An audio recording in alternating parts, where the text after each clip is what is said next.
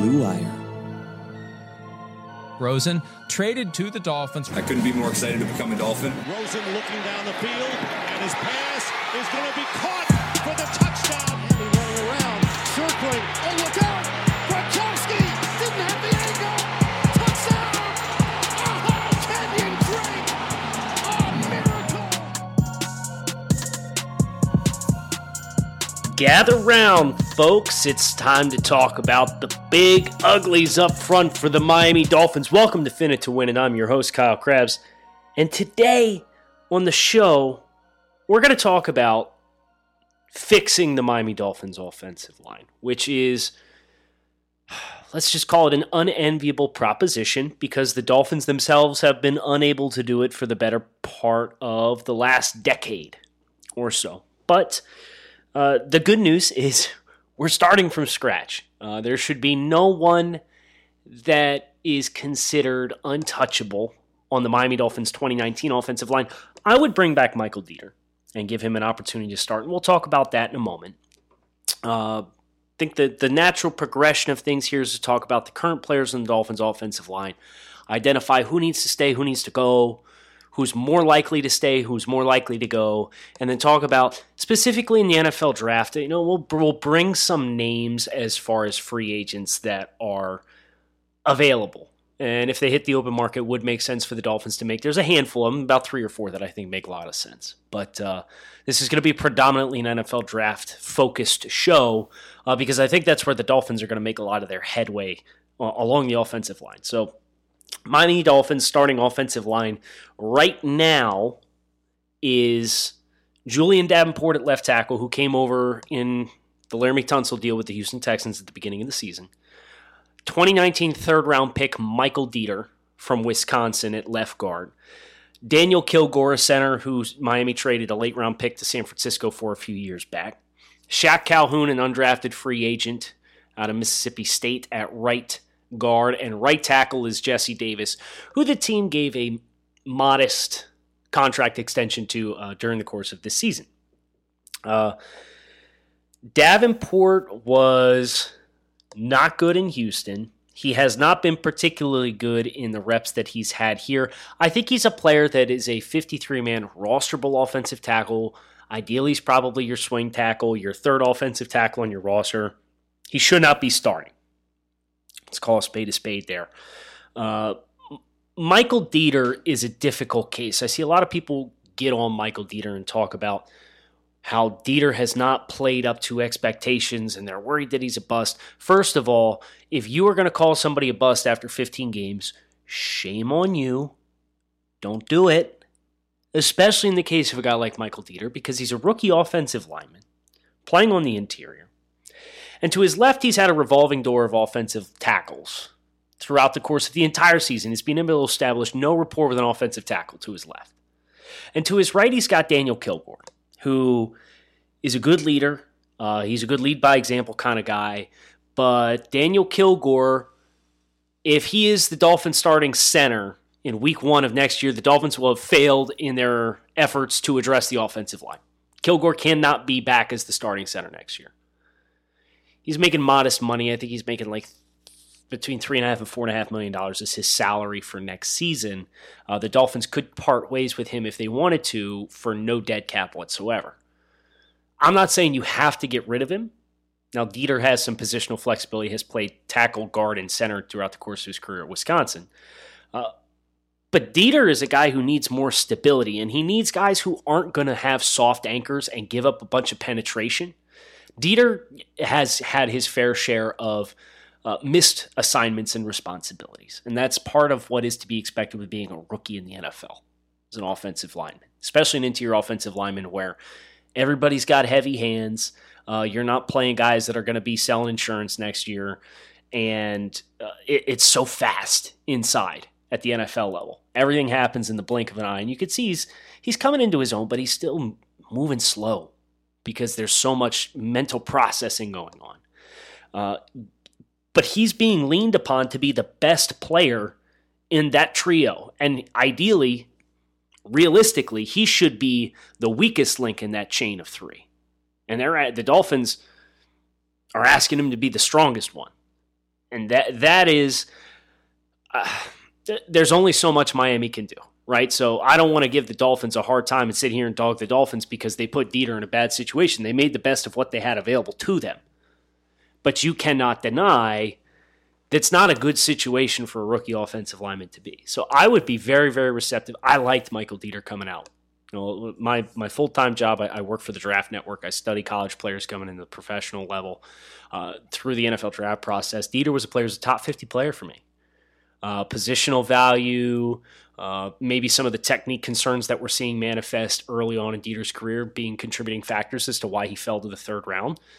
But I like this pick a lot when the Dolphins made it, and I think it made sense. And I think long-term, he's going to be fine. I think long-term, he will be a starter on the Dolphins' offensive line, but they need to upgrade the spots around him so that he doesn't have to be the standout player. Which takes us to right guard with Shaq Calhoun, who you don't need to go any further than to go back and watch the New York Giants game to see what Shaq Calhoun at this point is bringing to the table for the Dolphins. It's frustrating. You think Michael Dieter's moving slow mentally? Shaq Calhoun's moving slow mentally, even more so.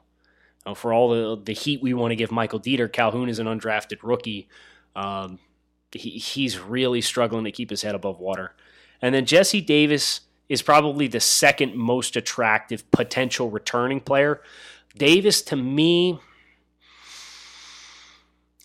I'm not as crazy as the offensive staff seems to be about Jesse Davis. Dolphins coaching staff seems to really like him. I think he might make more sense back at guard.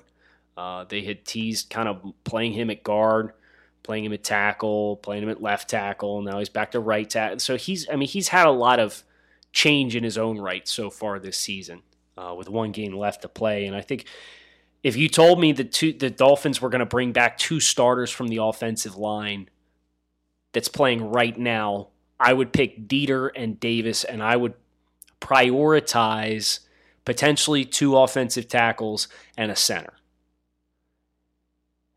And I think Michael Dieter and Jesse Davis, if those are your guards going into week 1 next year, that's a better guard combo than the Dolphins have had in 5 years or so. It's not great that they're not stalwart players, at least not at this point, but they're solid players. And if you continue to address the depth behind those guys, and Dieter's got some positional flexibility for if center gets hurt and you can play center in a pinch if you need him to, I think Miami would set themselves up for success. But I think at a minimum, the Dolphins need 3 offensive linemen to be added to the mix. And with that in mind, we're going to transition into who are some of those offensive linemen. A lot of the top names associated with the offensive tackle class specifically, because in my hypothetical, I'm receptive to Davis starting back at right guard. You hear a lot about Andrew Thomas from Georgia, Tristan Wirfs from Iowa, Jedrick Wills from Alabama. Those players are all juniors. Those are the general consensus top 3 offensive tackles in this year's class. Out of those 3, I like Wirfs and Wills a little bit more than Andrew Thomas. Andrew Thomas would make sense for Miami specifically. A lot of analysts, including our staff at the Draft Network, have Thomas right now ranked somewhere in the top 10, top 5. That's a little rich for me personally. I would be all on board with Andrew Thomas if he was there at the Steelers pick. But if you're going to tell me the Dolphins in a hypothetical world in which they're not picking a quarterback with their first selection, which provided they either lose to the Patriots or they beat the Patriots and the Jaguars win, or they beat the Patriots and the Jaguars lose, but the Jets beat the Bills, Dolphins will stay picking at 5. If you told me the Dolphins were going to take a tackle at 5, I'd be more receptive to the idea of Jedrick Wills, who plays right tackle at Alabama, or Tristan Wirfs, who plays right tackle at Iowa, than I would be Andrew Thomas, left tackle from Georgia. Why is that? Both those players are a little more smooth. They're not as rigid, and I don't want to call Andrew Thomas stiff or lethargic, but he is a little bit more heavy-footed. And the other 2 guys that bring just as much power in the run game. Thomas is a little bit more of a straight gap power style offensive tackle where he really road grades defenders off the line of scrimmage and gets a lot of push forward. But if you asked him to take deeper pass sets, so if you're a team that's looking to work the intermediate areas of the field on 3rd and 12, hypothetically, and you need that offensive tackle to be able to cover significant ground because your quarterback's going to be taking a 7-step drop or a 5-step drop.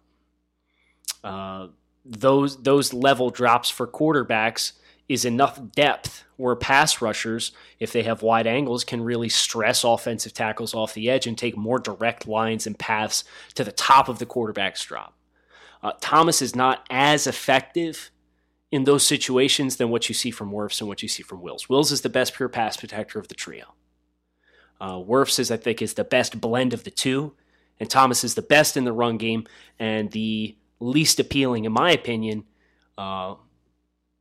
in the pass game because he's much better in quick sets and 3-step passing game where the ball's coming out a lot faster because he's got plenty of strength in his hands, he's got plenty of length. But if you ask him to take a lot of distance in his pass sets, he's not as sufficient or as appealing, in my opinion, in those areas because he's a little bit tighter in the hips and his feet are a little heavier. All three of these guys listed at 6'5", somewhere between 320 and 325 pounds. So big boys.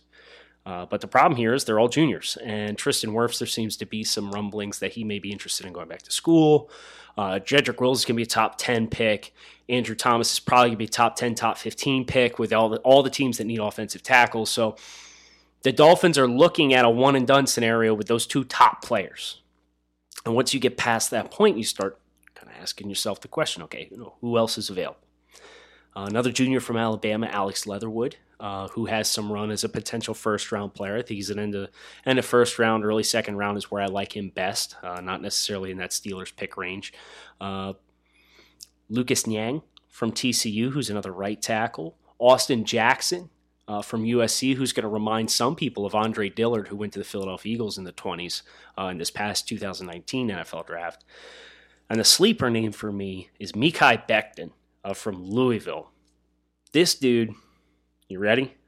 This dude is 6'7", 369 pounds. And he moves really well for that size. And you think about what the New England Patriots were able to do with Trent Brown when they brought Trent Brown over from San Francisco before letting him go to Oakland and cashing in a big compensatory pick contract for the Patriots. They'll have a 3rd-round pick in next year's draft for losing Trent Brown, who they traded like a 7th-round pick for from San Francisco. So nice exploitation of the comp pick process for the Patriots, which they always seem to do. Mekhi Becton, I just studied him as of late. I have first-round grade on this guy. If you told me this guy was there with the Steelers pick at 19 or the Texans pick, which will be somewhere between 21 and hopefully 26, somewhere in that range, power at the point of attack is phenomenal. He plays left tackle. Obviously, with that size, he's got a great deal of length.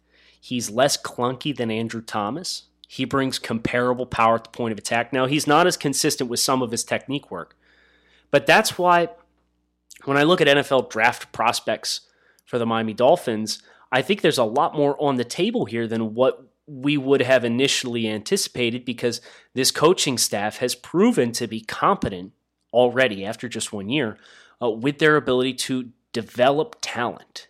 And that is a huge deal for the Dolphins because being able to develop talent means you can take guys that are a little bit more raw. And one of the big criticisms around Chris Greer is the fact that, well, he hits a lot of singles and doubles, and his best picks in the draft were kind of guys that were just layups, whether it was Minkah Fitzpatrick falling to him at 11 or Laramie Tunsil falling to him at 13 because of the pre-draft incident that he had. Like, those players were top 5 players and should have been taken. Well, they weren't taken, first of all.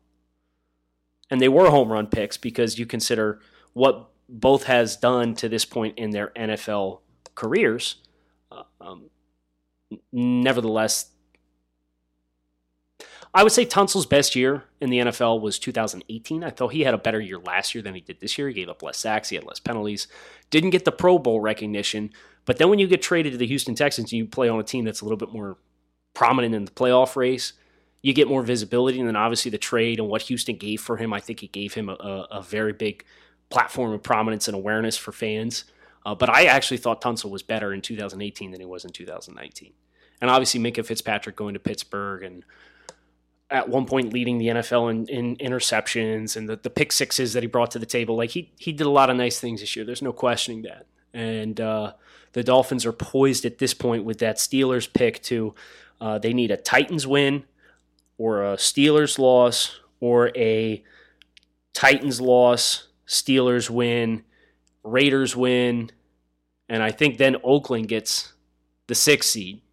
They just need one of those 3 scenarios to happen in which Pittsburgh doesn't get the 6th seed, and they'll have gotten a second top 20 overall pick for Minkah Fitzpatrick, which player that did not want to be here. And you hear the Dolphins talk about, I believe it was either Dave Hyde or Barry Jackson did a spotlight on asking players in the interview, like, what is a Miami Dolphin going forward? And they talked a lot about team first and work ethic. And, Minkah, from all accounts, was that kind of player when he left Alabama. But for whatever reason, he decided he did not like whether it really truly was what he said his complaint was, which was Brian Flores using him in multiple positions and he didn't like it, or whether it was Minkah seeing the writing on the wall for what the 2019 season was going to be and said, to hell with this, I don't want to be here and be a part of this. Whatever it was, Minkah didn't want to be there. He was traded, and the Dolphins are looking at the prospect of investing in a player at 11, getting a year's worth of play out of him, and then flipping him for a top 20 pick that they can then use potentially to replace Laremy Tunsil, because I think that's the sweet spot. Not the first pick, but the potential second pick. So getting back on track here, Mekhi Becton is a name to watch. For guys that are in my second tier of offensive tackles, my first tier is probably Wills or Wirfs, flip a coin. Thomas is third. Tier 2 is Mekhi Becton's going to be the next guy on the list. And I think you see what Jawan Taylor was in the 2019 NFL draft is a really big body with special athleticism that took off in his last year because he changed his body weight and things clicked for him. That's a little bit of the same thing with Mekhi Becton, but Jawan Taylor slid to the Jaguars in the early second round because there were some medical concerns. Becton doesn't have medical concerns. So this is going to be a prime opportunity in the same range where we saw Dillard go in 2019. Titus Howard to the Houston Texans was the pick afterwards in the early 20s. The Dolphins are going to have at least one pick, if not 2. So that would be the area that I would circle, depending on unless there's an elite pass rusher or corner on the board for the Dolphins. I think that's the spot that makes a lot of sense. If we were to shift our eyes inside, because I don't think the Dolphins can really afford to put things off until late day 2 anymore. It's like day 1, early day 2, first and second round. That's where you have to try and address and invest in this offensive line, not just check the box and say, oh, well, we got a guy to play there. Because that's what the Dolphins of the past couple of years have done. Oh, our guards stink. We're going to go out and sign somebody, and he plays 3 games and gets hurt, or he plays 3 quarters and gets hurt and misses the rest of the year, and it's a guy that was probably over the hill anyway. Let's not check the box and just say, yeah, we got that taken care of because we brought a guy in. Let's invest in it. So I think the Dolphins' offensive tackle, we got to get one early. Mekhi Becton is the guy who makes sense to me, who I think has a realistic chance for the Dolphins to acquire. And there's some parallels there between what the Patriots staff did with Trent Brown and what versus this Dolphins staff could do with a player of similar skill set. Inside, there's 3 names at the top for me on the offensive line. If you are a draft fan, a draft Nick, these names will not surprise you, but I think the Dolphins need to get one of these guys. Tyler Biadasz, who's a redshirt junior from Wisconsin. In 2018, last season, he played next to Michael Dieter at Wisconsin. And Jonathan Taylor rushed for like 2,200 rushing yards. Really, really effective in the ground game. He's 6'3", 321, so he's another power-type player. I think he would make a lot of sense for Miami. What is his range and value? That Texans pick or the Dolphins' early second-round pick? That's where that makes sense. Same thing as far as range can be said for Creed Humphrey, who's 6'5", 316, center from Oklahoma. I think Biadasz actually has a little bit of positional flexibility, could play some guard if you wanted to. So if you wanted to play him at right guard and you brought somebody in via free agency to play center, that's feasible. And then you could play Davis at right tackle. And then you just need a left tackle, which, if I get my way, we're taking Mekhi Becton at some point. Creed Humphrey is a pure center. He does not have that same positional flexibility that you get with a guy like Tyler Biadasz, and that's fine. I think that might water down his value a little bit.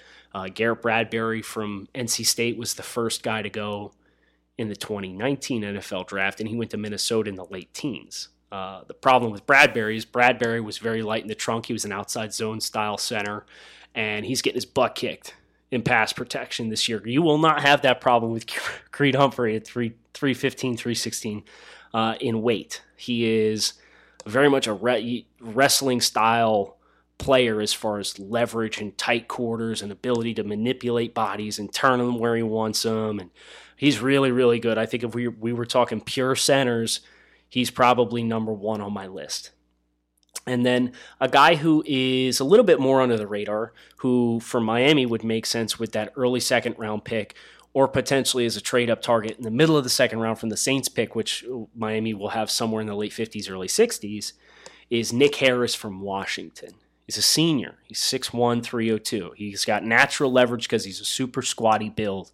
But you watch Nick Harris play, and he is really mobile. He doesn't have the same anchor issues that you see with Garrett Bradbury, and you saw with Garrett Bradbury at NC State, but he's a more similar style player where the other two guys, Biadasz and Humphrey, are a little bit more power-oriented. They like to really bang at the point of attack. Harris is a little bit more of a finesse guy. He's another true center, but he's really, really fun. So between the names that we just mentioned, Nick Harris, Creed Humphrey, Tyler Biadasz on the inside, and then names like Andrew Thomas, Tristan Wirfs, Jedrick Wills, Lucas Niang, Mekhi Becton, Mekhi Becton, Alex Leatherwood. Miami should come away with two of these guys. And if I were building a plan for the Dolphins, my wish list would include one first-round offensive lineman and that early second-round pick to probably be an offensive lineman. Because if Miami's going to take a quarterback with their first pick, and it's Tua Tagovailoa, you cannot even think about putting him on the football field until this offensive line is fixed. Not you think is fixed. It's actually fixed. And what is the best way to do that? For Miami, it is let's invest early. Let's redshirt Tua. We've got Ryan Fitzpatrick under contract for another season. We think we've got our quarterback. Let's go all in. Build up the offensive lineman around him. Some of the names as far as free agents that would make sense for the Dolphins. The first name that comes to mind is Brandon Scherff of the Washington Redskins. He is a power player, former top 10 overall pick, expiring contract this year. He's going to cost a pretty penny, though. He's probably going to be a player that requires an investment somewhere around $12+ million average per year on his contract, which is a hard pill to swallow. SpotTrack.com currently projects his value at $12.5 million per year. He's 28 years old, former top 10 pick. He's a right guard. He would be an immediate upgrade at right guard, and I think would really help to fortify the middle of that offensive line. Andrus Peat is another name that stands out to me. Andrus Peat played tackle at Stanford, goes to New Orleans and plays guard. He's 26 years old. His salary this year is $2.8 million. He's going to cost more than that. No worries. He's probably going to cost 3 times that. Probably $8 to $10 million per year, but he's a quality starter, and he's got some flexibility to go back to tackle if you need him to. I think that multiplicity would really help the Dolphins as they're looking to flesh out this offensive line and help have some sustainability where they can exchange players. Another one that makes a lot of sense to me if we're going to continue the New England Patriots pipeline that we've seen take place thus far is Joe Thuney, who's a guard from NC State playing for the Patriots. And he's going to be probably the cheapest of the bunch. I can't imagine that Thuney's going to command $8 to $10 million per. He's 27 years old. I think he makes a lot of sense. So the Dolphins will have, I think, more options on the interior than they will on the outside. Some of the top offensive tackle names are like Andrew Whitworth, who's 38, Anthony Costanzo, who's 32. Those guys are averaging like $12 million a year. That's not, financially speaking, moves that make a lot of sense for the Dolphins. I can't sign off on that. Calvin Beacham's the next guy up as far as average salary. Set to hit free agency. Brian Bulaga. These guys are still over the age of 30. Greg Robinson, 27, but he's a career underachiever. I'm not particularly interested. The first offensive tackle down the list as far as upcoming free agents under the age of 30 is Darrell Williams from Carolina, who has struggled greatly this year. He had a good stretch, but he got hurt in a contract year, came back on a one-year prove-it deal, and has not looked the same. So I think the Dolphins would be better off getting one key starter in free agency, whether it's Scherf or Pete, then going out, getting an first-round offensive tackle, and then let's lock in that center in the early second round, really make sure we've got a strong support staff for whoever the next franchise quarterback is. That's the kind of the pathway for what we can expect to see the Dolphins go to fix the offensive line. Like I said, let's fix it. Let's invest in it, not just address it. That's a big difference. And we need to see the Dolphins do that differently than what they've done in years past. Thanks for listening to this episode of Fin It to Win It. I'll be back again soon to talk about the defensive side of the football and what the Dolphins can do there.